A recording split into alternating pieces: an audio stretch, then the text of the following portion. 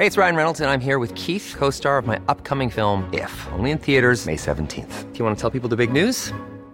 All right, I'll do it. Sign up now and you'll get unlimited for $15 a month and 6 months of Paramount Plus Essential Plan on us. MintMobile.com/switch. Upfront payment of $45 equivalent to $15 per month. Unlimited over 40 gigabytes per month. Face lower speeds. Videos at 480p. Active Mint customers by 531.24 get 6 months of Paramount Plus Essential Plan. Auto renews after 6 months. Offer ends May 31st, 2024. Separate Paramount Plus registration required. Terms and conditions apply if rated PG. There's never been a faster or easier way to start your weight loss journey than with PlushCare. PlushCare accepts most insurance plans and gives you online access to board-certified physicians who can prescribe FDA-approved weight loss medications like Wegovy and Zepbound for those who qualify. Take charge of your health and speak with a board-certified physician about a weight loss plan that's right for you. Get started today at plushcare.com/weight loss. That's plushcare.com/weight loss. plushcare.com/weight loss. In by Kulusevski. That is extraordinary. He has gone and stolen it back. Melodrama upon melodrama. City thought they had saved it. You are never saved. Face to face with Harry Kane, and Conte has found the way. Welcome, listeners, to The Extra Inch. My name's Windy, and I'm joined by my sidekick and best friend, Bardi. Hello, Bardi. Hello, Windy. And our tactics guy, and a man who loves Son Heung-min so much he's watched the game twice. It's Nathan A. Clark. Hello, Nathan. I wanted to get my 490 in, you know? Yeah, absolutely. Completely fair enough. Like, I think this is one of those games where it begs for a rewatch. I have to confess, I have also rewatched it. That's mainly because I watched it live first time around in the stadium, and I was a few points deep and was distracted by Cole just belting out the national anthem over and over again. So I had to go back to it.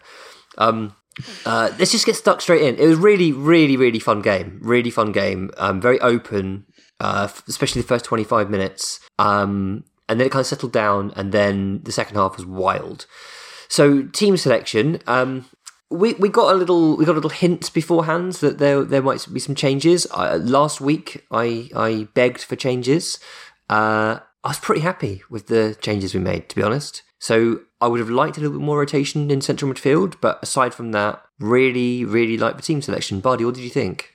I liked it, but it threw up a lot of questions. You know, that we signed Perisic to be our backup left wing back, and now all of a sudden we're in emergency mode where we're pushing Perisic onto the right and just leaving Sessegnon as our only left wing back. So I thought it threw up a lot more questions in terms of the individuals like Doherty and Spence. What must they be thinking when our left wing back has been pushed over to the right to cover for them? But on the whole, I liked it. I was a bit nervous about Davinson coming into the back three, but I liked the rotation. I didn't mind it, but I do think longer term it raises serious questions over Doherty and Spence. Doherty is a strange one. I can't really understand. I mean, obviously he did have a serious injury, but he's fit now. I can't really understand why he's not played a few more minutes.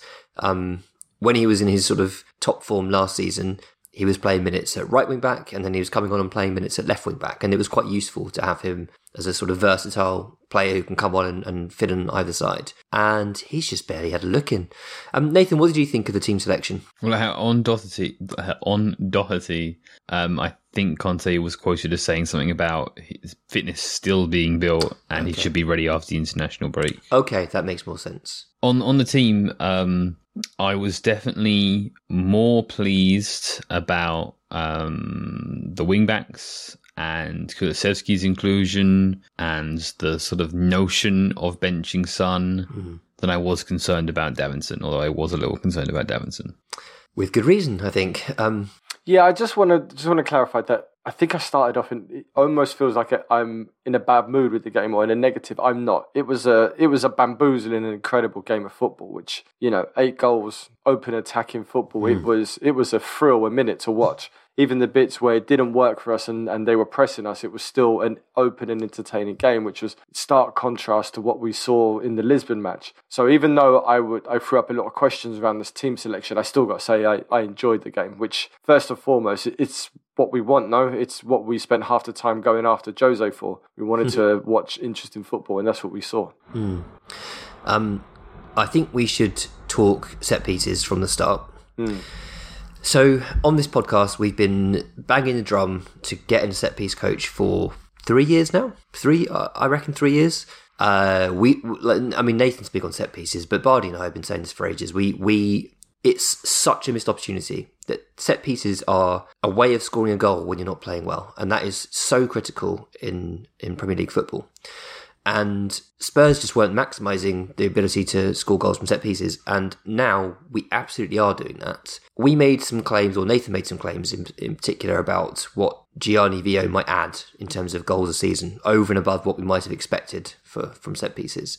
I think it's reasonable to say at this point that Gianni Vio is overperforming even what Nathan has speculated that he might achieve. Well, I remember at the time when that podcast went out, we got a DM from someone saying, "I love you guys, but look, this is absolutely absurd. What you've just said about set pieces is completely unrealistic. Why are you being so over the top?" And I'm not going to say who that was from because it would be unfair, but I'd be interested to know what that listener thinks now about the staggering difference that Gianni Vio has made to our set piece productivity. Nathan, do you want to talk us through the first couple of goals in terms of how the set pieces were worked?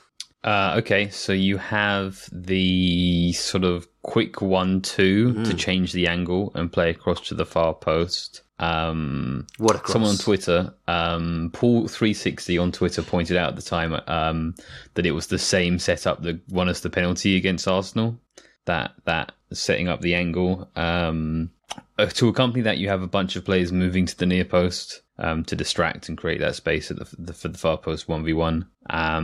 And then the other one was the Dyer at the near post. So having done a fake run to the near post for a ball there, you do a real run to the near post. And I think the intention with this one is that it's expected that it's just as likely to fall to Harry Kane at the far post as it is to go in directly into the net itself, depending on how well the ball is coming in and the angle that the near post man can get on it. Yeah. I mean, I think the way to tell that particular routine is a winning combination, Perisic to Dyer, is the fact that the same thing happened again and Dyer nearly scored again with another attempt, which is pretty much identical. He's the timing of the run. He stands just inside the frame of the goal, kind of not on the goal line, a little further away, a couple of feet back, but central, and then makes a very slight move beyond the near post. And Dyer's neck muscles are really strong. He's a very good header of the ball. He's not so good coming onto the ball, but he's very good moving towards the ball and sort of flicking on. That's his strength. Exceptional header from Eric Dyer, I thought. Really, really impressive. I loved it. I just love seeing us be able to score different types of goals. We're not solely reliant on one route to goal, and it's really important that we've got this added string to our bow. Yeah, I thought the first goal was really interesting because it was Kulusevski that took the corner, and we've not seen him do that. And it was Perisic that offered up the quick one. That was nice. And in the second half, it was very similar to the goal Kane scored against Wolves, where Perisic kind of stooped and flicked it on. It's really nice that we're a danger. We're a danger. It's really nice that we're dangerous at corners. The chap who sits a row in front of me, he's about 50-something, and I believe his statistical knowledge. He told me he's never seen Tottenham score from a corner before until this season. So if he thinks we're now good at corners, and he's never seen us being good at corners, it's an amazing thing, and it's good that there's an Italian at the heart of it. I moved house during the off season and went for a walk around the place, and where the football pitch should have been was just a massive pile of sand and a couple of very large diggers milling about. I went back down today and they've built a football pitch with a couple of stands, and I am thinking of volunteering to coach some set pieces to report back on the experience of doing that. Nice. Maybe if I can pluck up the courage. That sounds very fun. Didn't our favourite ex-sub from Essex start teaching his Sunday League team set pieces? And yes, didn't they score from one or something? I think they may have. Greg asked for some advice on some simple set pieces from Chris Somerset on our Straight Off the Training Ground pod, and I think he had some success in implementing them. Chris is also having some success with set pieces in his team as well. It's set pieces is like such a you put a little bit of effort in and you get disproportionate rewards. But it's totally worth it. But then but what happens then if every team starts practicing set pieces? Then does it nullify it, or does it? You got to keep being better, and then it's about learning how to defend. Because Leicester cheered when they cleared one corner. That's how bad it's got for them. Their fans they were let's all go mental, and they all jumped up and down when they defended a corner. Because we even scored another goal, Davinson, because Ward put in one of the most erratic goalkeeping displays. I never thought he was good anyway, but he's awful. They should have just put a corner flag there. He was Galini levels of inept. I'd like to answer Bardi's question. FC Midtjylland, Danish club, hired, I don't know if it was StatsBomb as a company or just people involved with StatsBomb to do their set pieces for them. And they, like we've seen, even more so, created... I have a tiny bit of inside knowledge here that I'm not sure if I'm allowed to share, so I'm going to say this now and then edit it out. So they massively upped their goals from set pieces, and the sort of the secret got out. It was such a dramatic turnaround.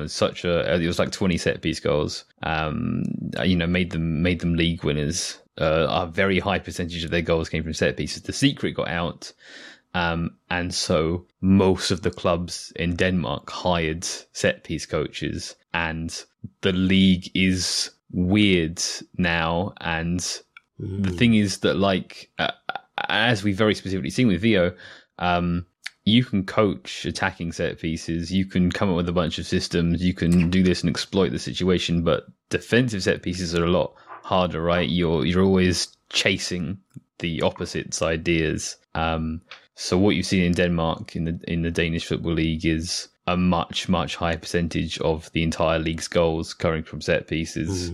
A higher total of goals scored per season, but not by a dramatic amount, and a reshaping of the type of players in the league and the type of football played in the league. Arguably not for the better of the visual experience. So there is a slightly dangerous path, arguably, that we're cheerleading here. That you could see teams, instead of trying to cross the ball, work in the situation to win a corner, and then just firing in at shin height. Yeah, and then like doing loads of Aaron Lennon crosses. So then I guess what it is, the next big evolution will be a defense. Someone comes up with the defensive way to stop it. Either I don't know, like a Roman tortoiseshell or something. Maybe we go back to putting men on the post. Who knows? I genuinely think we're already doing that. I think we're already trying to win corners. Yeah. I think both Perisic and Sessegnon in that game on Saturday were genuinely trying to win corners. Not necessarily from positions where like they could pick a match. Like if there's a situation where you've got very limited targets in the middle, but you've got very little else you can do, then absolutely bang it in at shin height and get the deflection and win take the corner, and that's a really good chance for Spurs to score a goal. Even if that's not a tactical instruction, it's got to be playing on your mind if you're a Tottenham player right now. 100%. If you know that, if you're like, well, if you block this cross, that is not the worst case scenario at all. You're totally right, because there's points where Sessegnon or Perisic gets loose down the wing, and they've got maybe Richarlison versus two centre backs, and if the cross isn't on, win the corner and then work it from there. Whereas before they would have probably turned back and passed it back down the line. I think they're being a little bit bolder now, and they're just whipping in pools and hoping for the best. Yeah, it's really interesting. So obviously we've jumped straight to Spurs' first two goals. We've not spoken about the opening of the game, which was a little bit of an upset, wasn't it? There's 4 minutes in and they win a penalty. I do enjoy that the extra inch has spent the first 10 minutes of this podcast talking about corners rather than 60 win. We've got Sonny's hat-trick to talk about, and all sorts of VAR shenanigans, and there we are talking about set pieces. True to form. We will never change. So yeah, that penalty was a disaster. It was an absolute disaster. So you had a bad Sanchez clearance, then you had Perisic diving in and giving away a free kick, but the referee plays advantage, and then Sanchez dives in and he's caught upfield, and then Perisic has another crack and misses it again, and then Sanchez just makes this absolutely needless challenge right on the edge of his own box on James Justin. He pulls out the challenge, Windy, so it's fine. Except that his knee just slides all the way through. He really thought that, didn't he? He really thought like he was just forcing him wide. He was just forcing him down the line, just forcing him into an extra touch. But Justin was wise to that. Man, when I criticise Davinson Sanchez, which I am doing more and more, it feels like I try to stick to the position that he's fine defensively. The issue is on ball. Yeah. Which makes it really hard when he has like a completely calamitous defensive at least moment to balance things that way. He was terrible on the ball in this game. Really it awful. Hurts a lot. Really awful. They pressed him really well, and they targeted him. And it's unfortunate that the more he plays, the more this is going to happen now. I 100%. still don't think we help him out by boxing him in. And there's many times where Lloris and Dyer could go the other way towards Longley, who's far more composed, but they don't seem to. Well, we've been doing this thing where Dyer steps forwards into midfield and opens that pass back from Davinson a little bit, and there's something there, but it isn't a solution to the bigger problem. He did a couple of nice balls forward, but it doesn't. You can't. Yeah, he was bad. But the thing is, his defensiveness is all right, but his bad decision there came about because he's terrible on the ball. The ball ended up in that situation because that first touch. I don't know what that was. Honestly, that was something you'd see while you're walking the dog through the park. Conte's very loyal to him. I will give him that. I mean, he seems to like him. He does. I He think does seem to that, like him. He trains well. He's receptive to information. He's a hard worker. All those things that coaches want from their players, except for and he's like. He's a good player. His positional game is decent. Speedy. His aerial game is strong. His physical game is really good. I don't know, and it's also like you can kind of point to the Lloris here as the counter example to an extent, right? Even though Davinson Sanchez is bad with the ball at his feet, he's trying to play the short passing game, whereas a lot of other centre backs, and I think what we'd seen with Lloris prior to Conte coming in is because they're bad, because they're scared, they just get rid over and over again, and maybe that does more harm than trying and failing to do what the coach wants, or trying and sometimes failing to do what the coach wants. So I think all of those things, make him really likable to Conte and to fans in a way too, but it's doing us a lot of tactical harm. Like, he's started 4 of our 7 league games, and in 4 of our 7 league games we struggled with our possession play. Yeah, I mean, I really felt like Romero coming on completely transformed our ability to move the ball forward in this game, which is unsurprising. It's completely unsurprising. So let's talk a little bit about the pattern of the game. We've honed in on some detail already, and we'll come back to talk in a lot of detail about Son and his cameo. But let's talk about the general pattern of the play, which I think is interesting. So Leicester are a very competent ball-playing team. They are a highly, highly, highly error-prone team right now. But when they're in settled possession, they're good. They knock the ball around really well.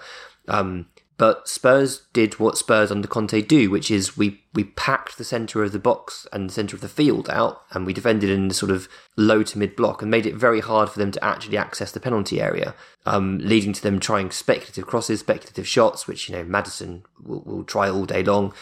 And it felt as though, they were having loads of the ball. Yeah, they were knocking it about nicely, but we kind of had them where we wanted them. We had them at arm's length. And I felt that way against Marseille, and I felt that way somewhat against Forest, but I felt quite a bit more threatened by Leicester this time round, I think. I think I did watching it live, but when I watched it back, I did not at all. Fair enough. That's result bias, perhaps. I sort of know what the outcome is, but I really didn't think their first half performance was anywhere near as bad as many people did in the stadium at half time. I thought the first half an hour of the game was fine. I did a Twitter thread. So, Spurs lined up in that 5-4-1 defensively. I think that we were trying to play more of a mid-block game in this match and trying to occasionally press the opposition high. But I think Leicester did a really good job of forcing us back. They pushed a lot of their players forward ahead of the ball. Yeah. So they played a front 3 with wingers to push the wing-backs back. They pushed their 2 central midfielders, the 2 number 8s, in a 3-man midfield forward as well to stick Bentancur and Højbjerg, and then their fullbacks pushing back the wingers. So then you've got Kane sort of isolated on his own, defending against everyone behind the ball with Leicester, which meant there was a lot of space in the sort of traditional fullback zones, and they were just dropping players in. And outnumbering Højbjerg and Bentancur in the first half. When you combine that with what they were doing out of possession to Davinson Sanchez, gave them a really strong spell from sort of 30 to 45 minutes. In the second half, we didn't really have like a tactical solution in the traditional sense to that, but we just sort of took more risk with our pressing. 100%. And Bentancur and Højbjerg just came steaming out. Literally from minute one of the second half, and Bentancur presses effectively. I've been saying on this podcast for the last month or so, Bentancur is a fantastic presser. He is. Yeah. What's really impressive about him is he looks like quite a languid player, but when he accelerates, he really goes. He's got a long stride on him, Bentancur, and his pressing is highly, highly effective, and he did fantastically well for that goal. I wanted to say I think both Perisic and Sessegnon struggled under pressure on the right side of the pitch as well. Because I was excited about Perisic on the right going into this game, and now I don't feel so good about it. So I thought Sessegnon had quite a good game, contrary to what a lot of people seem to think. And I noticed it even more with the watch back. Sessegnon played some really incisive passes. I thought Perisic was awful in this game. Awful. So do you think Sessegnon was switched to protect Sessegnon, or Perisic was switched to protect him? Because I thought he was having a bit of a rough time against Castagna, who's an excellent right back. I think Perisic was being protected, to be honest. Definitely. He got beaten one-on-one at least 3 times, maybe more. Maybe more. It's crazy that the where you sit in the stadium can sway you, because everyone around me was like convinced it was to protect Sessegnon. I think this is... Perisic is a world-class player. We love Perisic. He's wonderful on the ball. He carries it well. He finds space to cross it well. There is such a huge upside. But his one-on-one defending is undoubtedly problematic and will get found out against certain teams.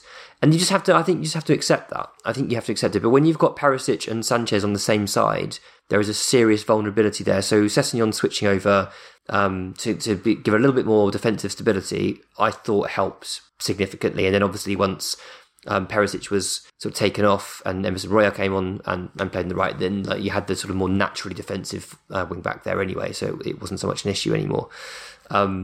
I liked Sessegnon's performance, to be honest, Nathan. I thought he was really, really sort of carrying a lot of threat. Poor for their second goal. Undoubtedly. Poor for the second goal. So interestingly, he made the sort of same mistake twice. He kind of lost the flight of the ball on that second goal a little bit, and then he did the same thing later on in the game. Totally lost the flight of the ball. So that's something, and actually I do remember seeing him do that at Hoffenheim as well. So that's something to watch out for with Cess, I think. A potential vulnerability on long diagonals. And Leicester in the second half, because we were pressing higher, they were bypassing the press by playing more long balls. Exactly. So that kind of exposed that aspect of our wing-back play, I felt. I think that's fair. So yeah, we complained a lot about subs on a previous episode, right? But the subs here, so good. Right-footed wing-back to come on. It's kind of the opposite of what we've been asking there, right? It's a correction of the correction we asked for. But, sure. And then you got Romero in for Davinson to improve our passing under pressure there. Although again, you can say we'd prefer Romero to start, but maybe he needs to rest. 100%. He's got to go get injured on international duty, so it's really important. And please don't do that. For several weeks. Everyone listening, touch some wood right now. But find any wood and touch it. I'm touching my desk, but I think it's fake wood. Okay. And we changed to a 3-5-2. And then we were not outnumbered in midfield, is the simple answer. Allowed Bentancur and Højbjerg to be super aggressive in their pressing without having to worry about with Bissouma sort of sweeping up behind them really well. Conte spoke recently he was front-footed as well. He was getting involved in some intense pressing too. Well, that's sort of the follow-on there. Conte is saying that Bissouma's been sort of struggling tactically to adapt, but this was a really good showing from him, what we sort of wanted. And I'm not surprised at all that he was playing as the deepest midfielder. And may well do so going forward. It's definitely an easier way to get a foot into the system, I think. And and Son came on. Son came on. Okay, we're gonna talk a lot about Son Heung-min because this is a special moment. But before we do, we are delighted to once again be partnered with Athletic Greens. Over to my partnership correspondent, cycling and best friend Bardi. So I started taking AG1 to improve my health, and because, well, my wife was super excited about it. I'm 41 years old, and for the last 14 weeks, I've been non-stop pounding away at the pavements training for the London Marathon. On a long run, normally when I get close to home, my mind turns towards food, and normally it's very strange food for me. So beans on toast, or even hash browns, something very un-Bardi and something probably unlikely I'd find in my house. But today, after 32 kilometers, I was thirsty. I was thinking what to drink and couldn't picture anything. But when I got home, my wife handed me an AG1 full of ice, dash of lemon, little bit of apple cider vinegar, and a good smacking of vitamin D. And no lies, it was fabulous. And it confirmed to me that she was indeed my soulmate, and she knew me inside out, which is a good thing and also a slightly scary thing. There's been a few people on the Discord asking me about AG1, but they don't believe what I say. But I'm saying that if you think about it and you want to give it a go and you're AG1 curious, as I like to call it, then go for it. And now my host and best friend will tell you how. Yes, indeed. Before I do that, I just will say also that Athletic Greens was created when the founder experienced gut health issues. And he ended up on a very complicated supplement routine to recover, which cost him $100 a day. This is obviously much better value. It supports better sleep quality and recovery, like Bardi's just been saying. And if you are interested, to make it easy, Athletic Greens are going to give you a free 1-year supply of immune-supporting vitamin D and 5 free travel packs with your first purchase.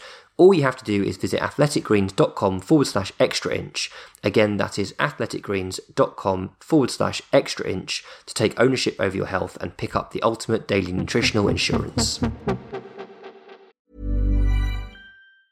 If you thought the only way to get a more defined jawline with natural-looking results was through surgery, think again. Juvederm Volux XC is a non-surgical injectable gel filler that improves moderate to severe loss of jawline definition and can help you achieve natural-looking results with little downtime. Even better, this improved definition lasts up to 1 year with optimal treatment. No maintenance required. Improve jawline definition for a smooth, sculpted look with Juvederm Volux XC. For important safety information and to find a licensed specialist, visit Juvederm.com. That's JUVEDERM.com. Not for people with severe allergic reactions, allergies to lidocaine, or the proteins used in Juvederm. Common side effects include injection site redness, swelling, pain, tenderness, firmness, lumps, bumps, bruising, discoloration, or itching. There's a risk of unintentional injection into a blood vessel, which can cause vision abnormalities, blindness, stroke, temporary scabs, or scarring. Talk to a licensed specialist to find out if it's right for you. Hey, it's Ryan Reynolds, and I'm here with Keith, co-star of my upcoming film, If, only in theaters May 17th. Do you want to tell people the big news? All right, I'll do it. Sign up now and you'll get unlimited for $15 a month and 6 months of Paramount Plus Essential Plan on us. MintMobile.com/switch. Upfront payment of $45 equivalent to $15 per month. Unlimited over 40 gigabytes per month. Face lower speeds. Videos at 480p. Active Mint customers by 531.24 get 6 months of Paramount Plus Essential Plan. Auto renews after 6 months. Offer ends May 31st, 2024. Separate Paramount Plus registration required. Terms and conditions apply if rated PG.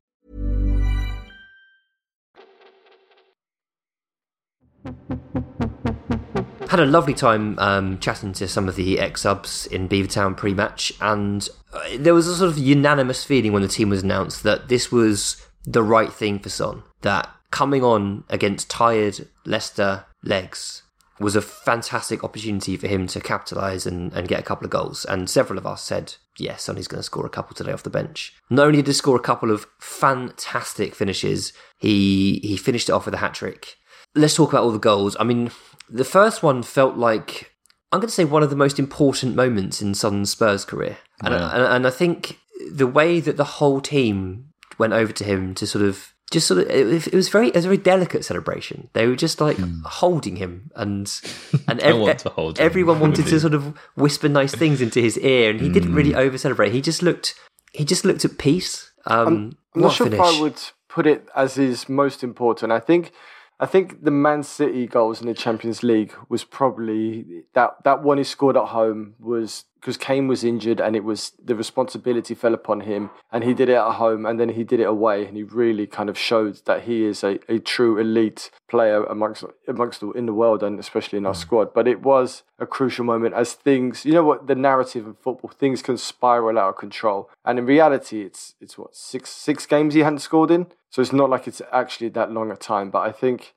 long term, this season anyway, it's going to have a really nice effect on him. And I just want to say about the referee, he's a proper kind of party pooper. He booked Perisic. Don't know if you saw that, because Perisic came on and joined the I didn't see that. No, the hugs, and he booked him, which was a really just kind of dour thing to do. And also the linesman, I want to call out that lino for waving his flag when it was totally unnecessary to wave his flag. He did that solely because he wanted to ruin a good moment. Let VAR take hold of it. It's so tight. You don't know it's offside, mate. You can't tell anything. You spent the whole game being a dick. And he especially with Son's pace, you know. Exactly. How many times have we had this conversation about how good he is at timing a run? And it is very difficult to tell with Son. He's so electric. Down. You know what's happening. You know it's a hat trick at home, everything else. And he flagged because he wanted to ruin that moment. And for once, I'm thankful for VAR to step in and just punish him. And yeah. I just wanted to call out the ref and the lino for being dicks. Nice. Very, very true to Bardi. I enjoyed that very much. The first goal, I think, was another example of Bentancur's excellent pressing. Really, really good work from him to dispossess. I think it might have been James Justin on that one. And Son's finish. Whew, I mean, the whip on that, top corner, but it went like a bloody missile. It was sensational. And then a few minutes later, 10 minutes later, was it? Something like that. Kane drops off, finds a little bit of space, squares it to Son. You know what he wants to do. He wants to get on his left and curl it into the far post. And we've seen him hit finishes like that so many times now. You just kind of expect it.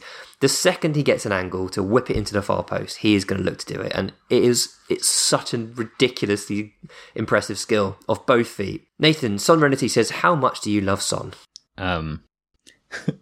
Sorry, I'm pausing because I have a very, very personal story that I'm contemplating sharing. Ooh. It's got Fuck no, I can't. It's too cringe. Okay. I can't do it. I love him so much. Yeah, he's genuinely one of my favourite ever Spurs players. He's such a special, lovely, wonderful team. Like, just, oh God, I love him.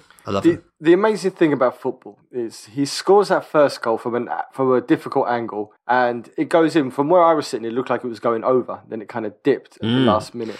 Yeah. But if that doesn't go in, for the second goal, he doesn't take that on as quick. He thinks about it. He overthinks it, looks to perhaps pass it. But because he's got that confidence, he does it. And then the third goal, it's not even that good a finish. Awful. But it's Ward, isn't it? Yeah. Ward is just hopeless. It's just like the gods of football have gone, all right, you've scored 2 great goals, your confidence is up, and it just makes the ball go in, and that's the difference. And when you see all these proper football men sat on a couch talking about football, and they say you just need one to go in off your bum, you do. You just need one to go in, then everything changes. And like the gods of football would just make that go in. Where 2 weeks ago, that would have come off Ward's legs, hit the post, and just gone out. It's an unbelievable game, football. That's why we talk so much about it.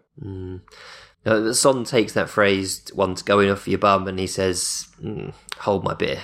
Yeah. And he just twats one into the top corner from what, 25 yards, something like that. So good. He's so damn good. Oh, do you think Son's showreel? He's got fucking cramp. Oh. How you got cramp? You've been in bed all day. That's probably why I've got cramp, Bardi. Jesus. I've run 32k and I'm all right. Wendy's just had a couple of late night sessions. Jesus. I got my first mile in recently. I'm running again. The mile is nothing compared to what I was running before, but I'm getting there. Getting there, you know. Very nice. I was going to ask about showreels. Who do you think's got the better showreel, Son or Kane? Oh. I mean, Kane's got more variety. Yeah, I think that's got to be the deciding factor, doesn't it? There's Son. Like, not to diminish it at all, but there's lots of the same goal, right? There's the same area of the pitch inside left channel, inside right channel, curling towards the far post. They're wonderful to watch. I'll never tire of watching him score those goals. But so let's talk about Kane. Actually, it's a really good way in to talk about Kane because he's not getting shots away at the moment. He's struggling to get shots away. But his all-round performance in this match, there were some moments of absolute magic, particularly in tight spaces on the touchline. Some of his touches were just unreal. The ability he has to get himself out of a pickle and then get his head up and find a pass is almost unrivaled, I think. I wonder why he forgot to play football against Marseille for 90 minutes. but outside of that, he is absurd. He's absurd. Why is he struggling to get shots away, Nathan? Is it just a little bit of sluggishness? I don't know. I thought this, obviously last season, that sort of playing the number 10, playing the ball over the top, I thought this season he would start picking up goals again, which is not to say that he hasn't scored at all, right? No, he started the season just fine. He is on 0.8 goals per 90, which is like actually earth-shattering numbers. But obviously that's going to die down. Yeah, I think that we're somehow even more reliant so far this season on counters and artificial counters, that he's just not there with the speed of the play. And I really thought that would change, and I'm still hoping that it will change. That we'll have a lot more settled possession. The teams will park the bus in panic against us. That we will spam them in from Perisic. And it won't just be Richarlison getting his head on them, and Kane will be more involved and with sort of slightly slower attacks as well, like slower counters. I mean, yeah, I think that's. I'm not worried about Kane's ability to bag goals. Yeah, to be honest. Yeah. We've talked a little bit about the system already, but Phil Bayek says we looked great in the 3-5-2 for the last 20 minutes or so against Leicester. Obviously, there are many grains of salt playing the worst team in the world, suddenly with a point to prove, etc., etc. But did you see anything there that might be helpful or worth exploring moving forward? I liked the releasing of Højbjerg. I really enjoyed. You like that? And I seen Nathan smile there. It's a cement mixer on wheels rolling down a hill in my mind right now.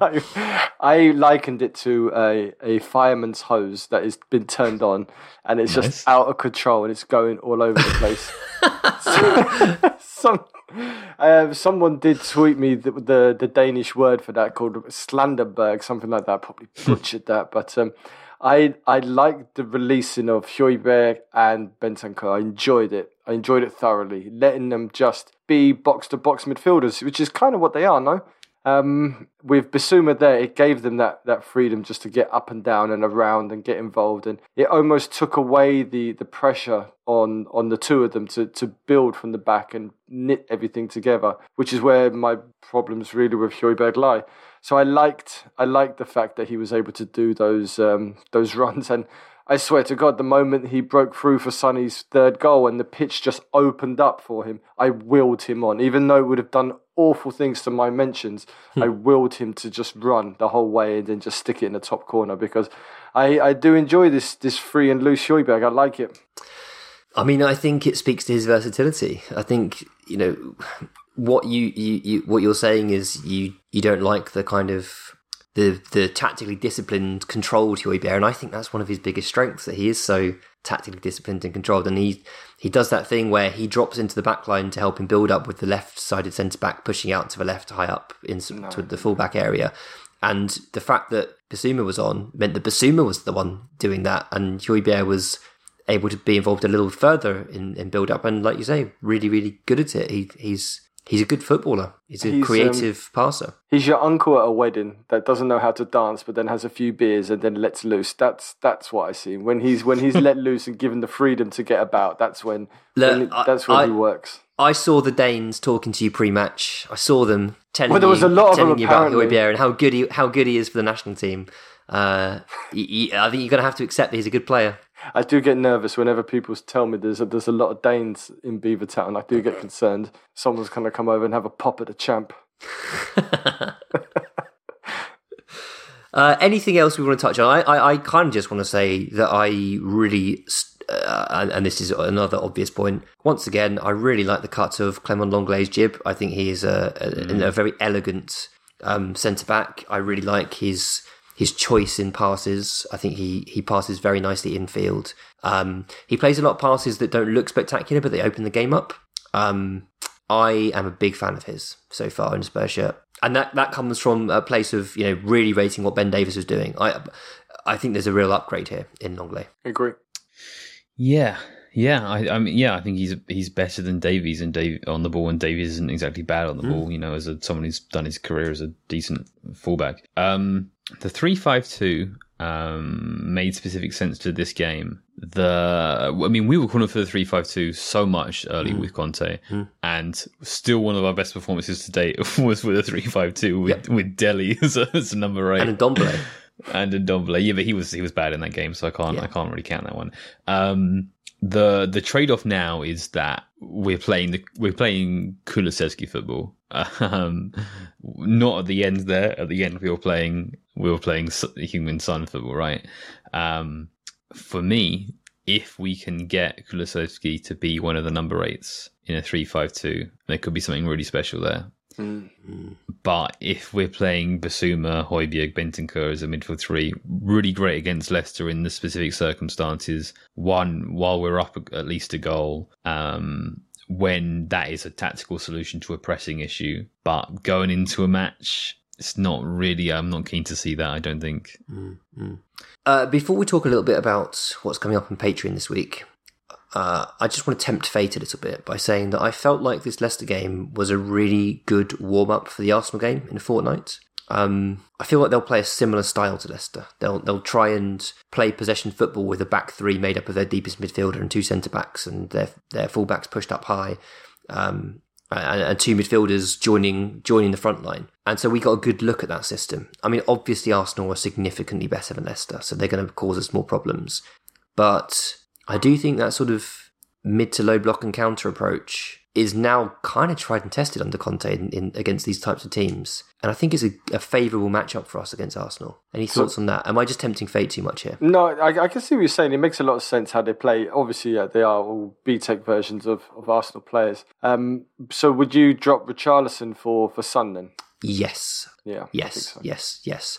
Yeah. I mean, I think I would stick with Cesc and Perisic as the wing backs. I would want a Romero, Dier, Longley backline. I would want Højbjerg and Bentancur, and I would want Kulusevski, Kane, and Son as the front 3. I think we'd probably see Royale come back in at right wing back just to play up against Saka. I think that's reasonable as well. Saka will definitely give. Although Saka plays on the other side, it would be Martinelli. Yeah. Martinelli would give Perisic a tough time for sure. Yeah. I think that's a good shout.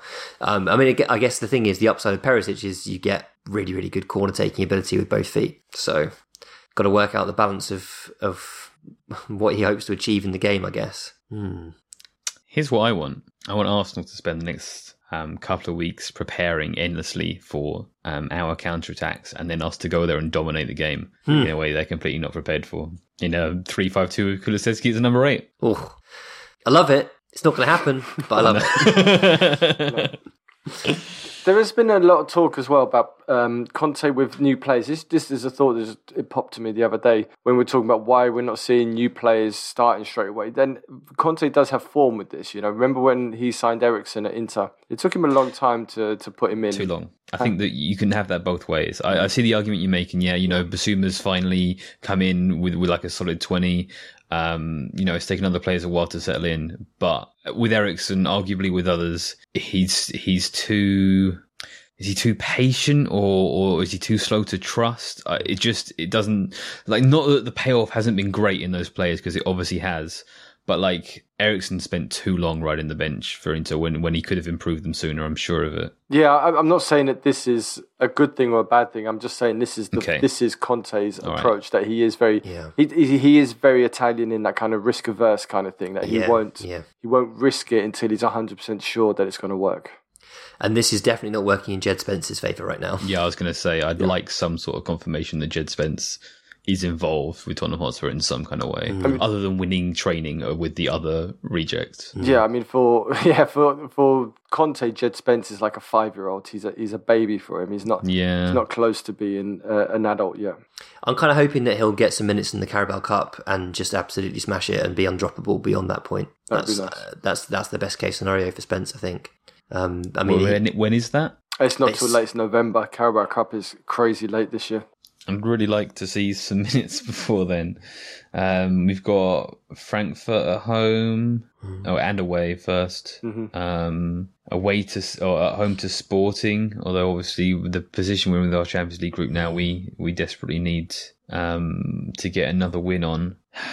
Away to Bournemouth, at home to Newcastle. I can't see him getting minutes in a league game. But off the bench. I'd like to think so, but I mean, I guess it depends on fitness. There's so many games coming up in quick succession. There will be strains and pulls and things, so perhaps that'll open up an opportunity for him, and then he'll have to just take it. He really needs to take it. I mean, let's be honest, his experience has not been that different to Basuma's so far. You know, the minutes between them is not significantly different. They're both new players bedding into the system, understanding Conte's tactical requirements. So maybe it's not the end of the world. Back end of the season, perhaps he'll come in and show up well. I don't think we need to panic, but it's just frustrating because, you know, we saw what Emerson Royale did last week. Really struggled. Really struggled in the final third. And we know what Spence can offer. We know how good he is 1v1, how he can just absolutely tear a player apart on the outside and then deliver across, which is what a lot of Spurs fans are crying out for on the right-hand side. Maybe he can't win corners, so that's the problem. Yeah, maybe not. Maybe that's it. Coming up on Patreon. So this week we are going to be doing a live Q&A on Thursday at 6 o'clock. So if you are an ex-sub already, then make sure you're signed up to the Discord. You can come along, you can chat to us live, ask your questions, ask us anything you fancy, football or non-football. Talk about House of the Dragon if you like. And then Nathan, are you working on any videos at the moment? Do you think it's time for another set pieces video? Are you ready for Gianni Vio Show episode 2? I do like the sound of that. I do like the sound of that very much. I'd like a Udogi video as well. Okay, I think I'm going to save that for probably late in the season or a quiet period later on. Someone asked on Discord actually. Let me find the question. The question was, how do you feel about us loaning Udogi back now you've seen how well he's playing for Udinese? Yeah, so Alex C asked, they have changed their style. They're playing football now. He's still really weird. He's still a striker playing a left wing back. He doesn't ever hold the width in any way. Everything he does is to like play a 1-2 to get in the box. He's weird, but I definitely feel better about him staying at Udinese with them playing better football at least. And he's so weird. The video on him is going to be difficult, which is kind of why I'm putting it off. Okay. I want more sample. That's fair. If anyone else has any requests for Nathan videos and you're an ex-sub, then I'm always open to get in touch. Do get in touch. Same with books. If you've got a football book that's not kind of a top shelf or super famous book that doesn't need its own publicity, I'm off on holiday after the marathon, so I need books to read while I'm sipping Grey Goose. Yeah, looking forward to some more Bardi Book Club episodes. Very much looking forward to that. Bardi, I just want to before we finish up, you are Reddit famous. Talk us through what's happened on Reddit. Somebody put together a compilation. Is it called Cement_Mix? Is that what it's called? It's just one clip. It's one little highlight. It's not even a compilation. So it's the moment. It's the 94th minute. So Leicester players are really tired. The game's finished. The game's over.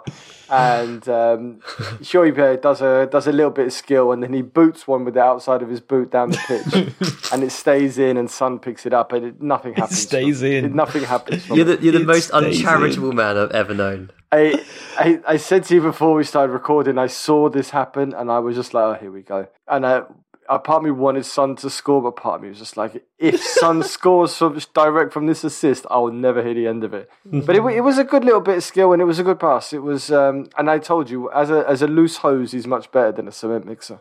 So 268 upvotes, 269 now, and 33 comments, many of which reference all Bardi. 9 of your Reddit accounts. I only have one, unfortunately. It's good content. It's good content. So that was posted by Rocker13. So thank you for that. Thanks for listening. You have been listening to The Extra Inch with me, Windy, my sidekick and best friend Bardi, and our tactics guy, Nathan A. Clark. If you like this, there's plenty more at patreon.com/The Extra Inch. Production is by Nathan A. Clark. Our logo, artwork and website are designed by Trayton Miller. Our music is by David Lindmer. You can find him on Instagram at David Lindmer. Do check him out, he's great. Follow us on Twitter and Facebook at The Extra Inch.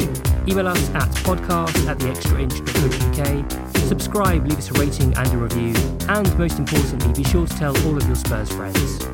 Shout out to the X-Subs, we love every single last one of you. And of course, come on you Spurs.